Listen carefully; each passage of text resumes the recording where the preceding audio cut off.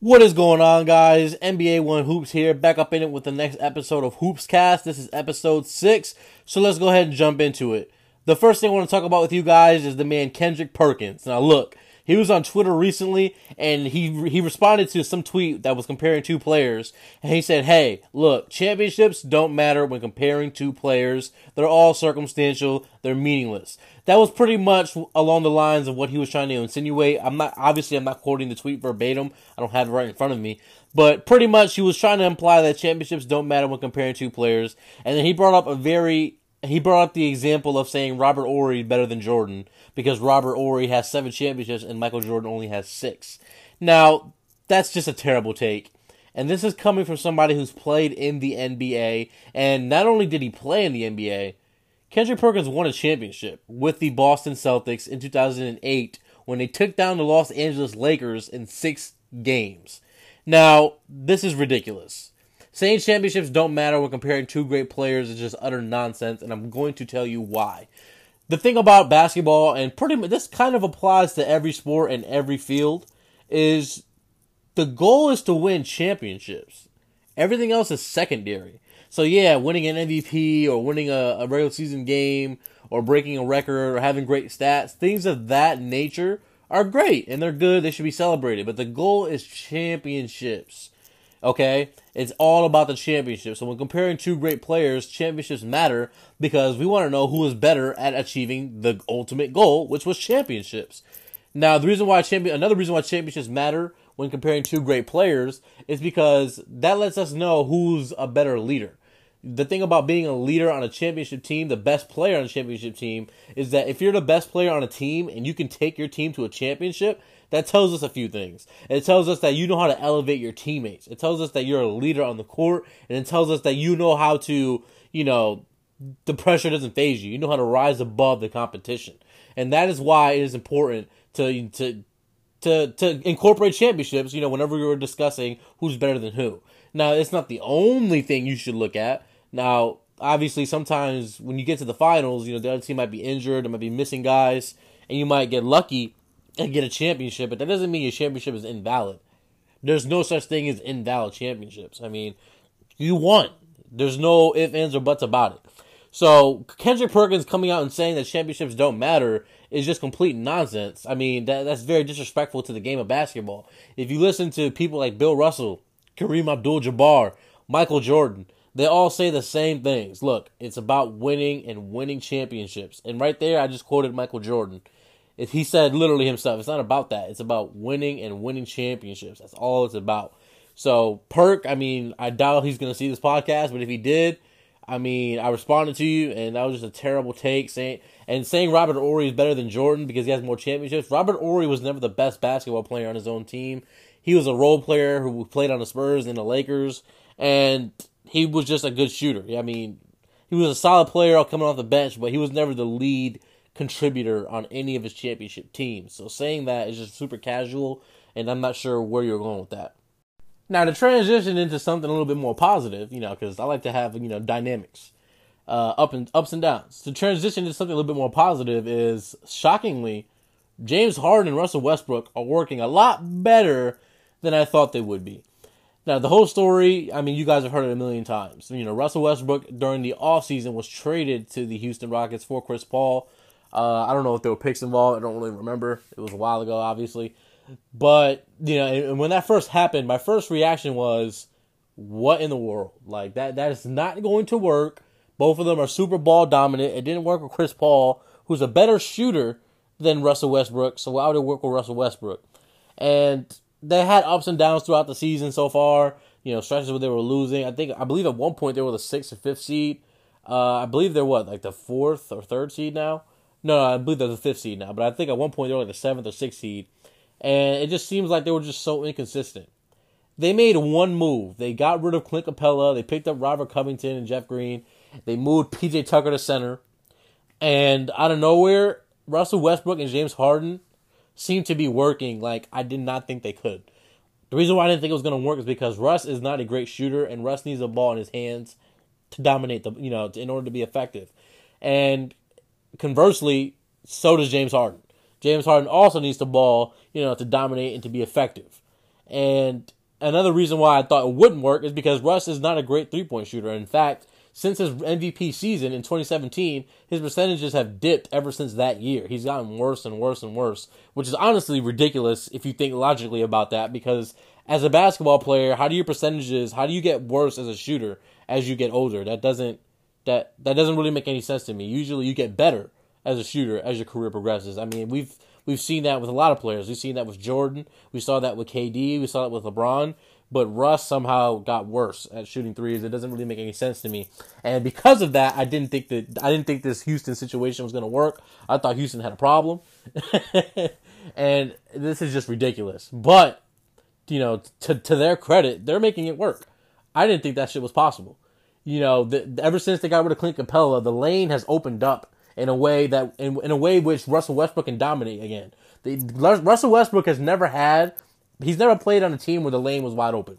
The reason why the lane is wide open is because the Rockets are surrounded with shooters. So you got James Harden, you got PJ Tucker, you got Robert Covington, you got Eric Gordon, you got sharpshooters on that team. So as a defense, as the other team, you have to defend that. You have to keep people close.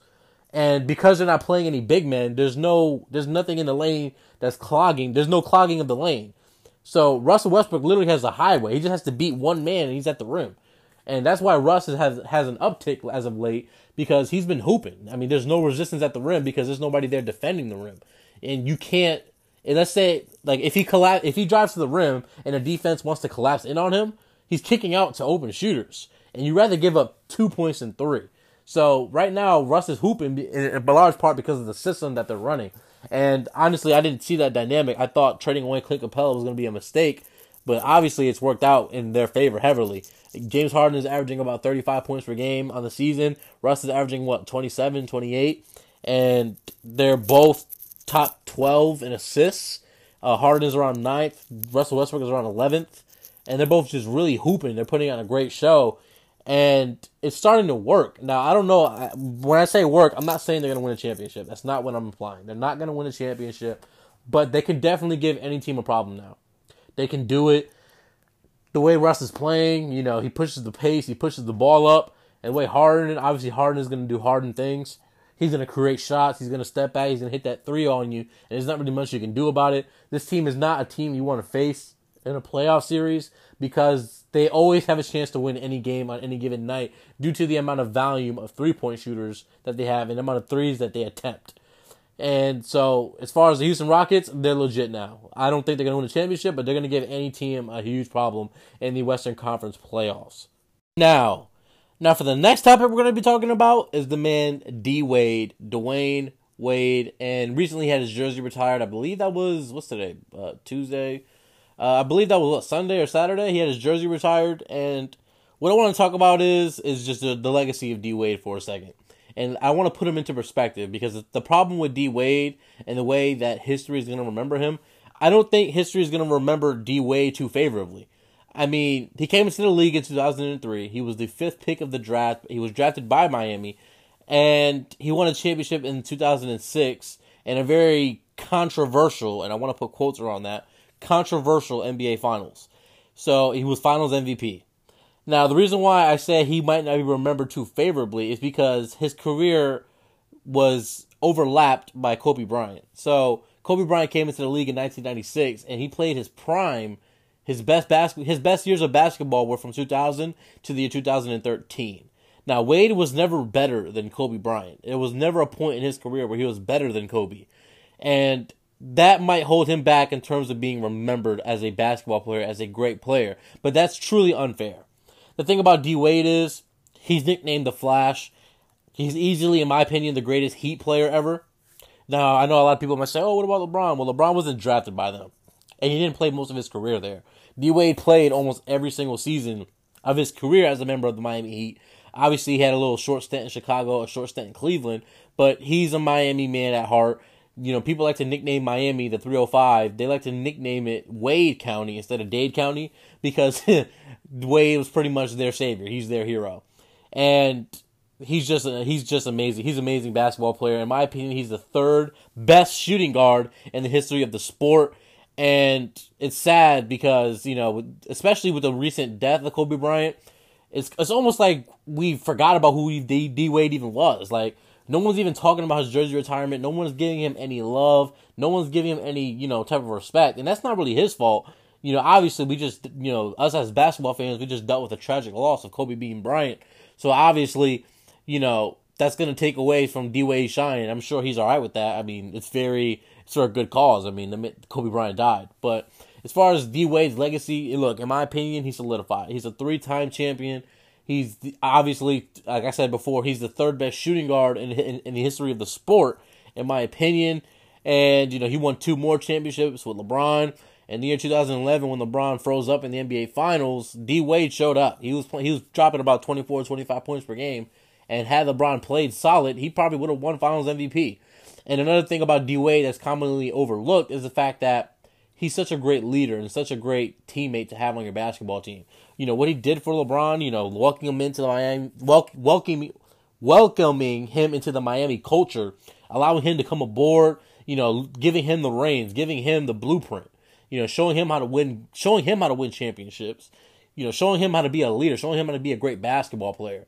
D Wade played second fiddle, and he let LeBron be the best player. He let him, run the show. And that's something that not a lot of basketball players can do. When you're an all-time great player, like a top 20, top 30 basketball player of all time, that's not an easy feat. It's not easy to just give somebody else the reins. Your pride, pride sets in. That kicks in, and it's hard to just, relinquish those reins and that leadership responsibility to another player. And the fact that he was able to swallow his own pride and say, hey, you know what? In order for us to be successful, LeBron, you need to be the man. You got to be the one to lead us, and I'll be fine. I'll get my 23, 24 points a game, and you just do you. And that's something that we have to take our hats off to because, Kobe or Jordan or maybe even who else, I'm not even sure who else you want to name, but they would have had a problem doing that. They didn't want to be second fiddles. And the fact that he was able to take a lesser role on those Miami Heat championship teams is something to be respected and something to definitely, think about. And that's pretty much where I'm going with that topic. Now, transitioning to the next topic, and, I don't have smooth transitions for y'all this time, but the man, the Greek freak, Giannis Antetokounmpo of the Milwaukee Bucks. Look, this is something that was brought to my attention yesterday because I didn't even notice this. The man is only shooting 61% from the free throw line. Now, ladies and gentlemen, if you're out there listening, for those of you at home, that's terrible. That's pathetic. 61% from the free throw line is a joke. And if you're gonna, I don't even know how I didn't know this. I don't know how I didn't even look. It's something that literally just crossed my mind, or maybe I just wasn't even really paying attention when, I occasionally look at everybody's stats. But shooting 61% from the free throw line is utterly garbage. And to put that into perspective, we all know Shaq is a pathetic free throw shooter. That's one of the jokes or knocks against Shaq, who is an all-time great player. We say, oh, that man can hit free throws. Well, like I said, consider this. Shaq, 3 times in his career, shot at least 62% from the free throw line. My man Giannis is shooting 61%. That's terrible. That's damn near Giannis. Giannis, that's near Giannis levels right there. I mean, and another reason why this is so alarming, it's not that he's just shooting 61%. Because let's say he was just doing that for his career, we would say, hey, that's just something he struggles with, right? That's not at all what's happening. Last season, Giannis shot 72% from the free throw line on about 6.9 makes per game and about 9.5 attempts per game. This year, his free throw attempts went up to 10.4, so almost a whole other attempt per game, but his makes went down about half. So last year he was making 6.9 on 9.5 attempts. This year he's making 6.2 on 10.4 attempts, and he's shooting 10% less. Ladies and gentlemen, that is not just a simple small drop, a small sample size. That's ridiculous. That's disastrous. You don't just decrease 10% when you're shooting that many free throws. That's like hundreds of free throws. You're shooting 10% less. That's just ridiculous. I mean, let's say you attempt 1,000 free throws and you make 10% less than you usually do. That's a whole 100 less free throws you made. And the reason why I'm saying that is because those are free points. They're called free throws. Those are points for your basketball team. And this is a concern because come postseason time, playoff time, When you need him, he's supposed to be the best player in the world. In my opinion, Giannis is the best basketball player in the world right now. Come postseason time, if those percentages aren't up, he can be a liability potentially down the fourth quarter, down the stretch. You can't have somebody who's the best player on the team, who does most of the offense for the team. He's averaging 30, 17, and 6. And in the fourth quarter, he's not going to be able to have the ball in his hand because he can't even hit free throws. That's ridiculous. And what's even crazier about all this, Giannis has improved his three-point shooting from last year, but he decreased his free throw percentages. That doesn't make any sense. So look, this is what needs to happen. Giannis needs to improve his free throw percentages. He needs to go in the gym and just start shooting free throws. Don't work on nothing else. Because shooting 61% as the best player in the world, as a small forward, power forward type player, is ridiculous. When you look at all the other all-time greats, they all shot respectively from the free throw line, with the exception of LeBron. So when you look at someone like Kobe, 85%. Jordan, 85%. Kevin Durant, 90%. Steph Curry, 92, 93. Larry Bird, around 90 as well. If Giannis wants to not be the problem, if what he needs to do is he needs to get this free throw percentage around 70, at least 70. There's no excuse to shoot less than 70% from the free throw line. And that's pretty much what I have for that topic. That's just utterly, 61% is a joke. Now, moving on, we're going to be talking about Bradley Beal. Bradley Beal, a lot of people feel, I didn't mean to rhyme. Bradley Beal, and some people feel, I'm not rapping, but the point I'm trying to make is a lot of people feel that Bradley Beal was snubbed of his All-Star game selection. And that's not what I want to get into, but I just want to talk about Bradley Beal in general. He's definitely an All-Star worthy caliber player. The problem is he's playing on a very terrible team. It's pathetic. I mean, there's nothing more sad in terms of, being a basketball fan than seeing a great player waste years on a team that's not contending to win a championship. He dropped 53 points a few nights ago, and his team lost. He dropped 55 around there, I think either 50 or 55 points last night against the Bucks. In overtime, his team lost. Look, that has to be so frustrating, when you're doing all that you feel that you can, and you still lose basketball games. This needs to change for him. I mean, John Wall is out, obviously, who's another all-star caliber player. And John Wall is not going to be returning until next season. And I don't know what Bradley Beal wants to do. I don't know if he wants to wait. He can easily force a trade. I mean, we've seen that happen 1,000 times. Look at Paul George, Kawhi, things of that nature. So, Kyrie Irving. So, obviously, he can force a trade, but he just seems so frustrated. I feel so bad. He's out there hooping. He's out there putting up buckets, and his team is just trash.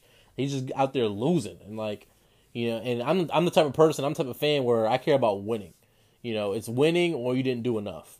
And I'm not trying to say, he dropped 50 points, but he dropped 50 points, but he dropped 50 points. I'm not one of those fans who just overlook the fact that, he still lost. He lost. That's the type of fan I am. So, you had a great game, but you lost. In other words, you didn't do enough. And I understand his team is trash, but at some point, there needs to be a change of scenery. I don't believe a player should be subjected to a terrible team for their whole careers. At some point, you got to move on. If your team is not trying to move in the right direction, if they're not making moves, and if they don't have a plan to win championships in the future, then you have to take your destiny into your own hands and go to a team that's more favorable. Now, I'm not saying join a super team. That's not what I'm saying. I'm saying join a team that has plans, that has young talent, up-and-coming talent, that's up-and-coming, and then you can just be the piece to put them over the top and start contending for championships. Now, I would never condone going to a super team. I'm not I'm not saying do a KD and go join the Lakers or something. I'm saying join a team that could use your talent. Maybe like you and Trae Young. Bradley Beal and Trae Young in Atlanta, that would be great. Because, that's a perfect setup. Both of them are elite shooters. They both play that point guard, 2-guard spot. It'd almost be like Klay and Steph, except Bradley Beal doesn't defend like Klay. So that's what I'm saying. So I think at some point in time, he's gonna get fed up with all this losing. The man is obviously balling out. He's an all-star talent. He got snubbed, a lot of people feel. And it's just hard to hear about all this. I mean, how do you drop 50 points back-to-back and lose both games? That's crazy. That's ridiculous. That just goes to show you what he's working with down there. And I'm not sure if he has the patience to wait for John Wall's return. And that's pretty much where I was going with this topic. Now, that's pretty much all I have for you guys on this week's episode of HoopzCast, episode 6. Make sure you guys subscribe to my YouTube channel at NBA1Hoops. Make sure you guys follow me on Twitter at NBA1Hoops. Follow me on Instagram at NBA1.hoops. And that's pretty much it. I'm out of here. I hope you guys have a great day. Hope you guys enjoyed the episode. Make sure you guys share this with your friends. Hit that subscribe button. Give me the 5 stars. And with all that being said, I'm out of here. Have a good one.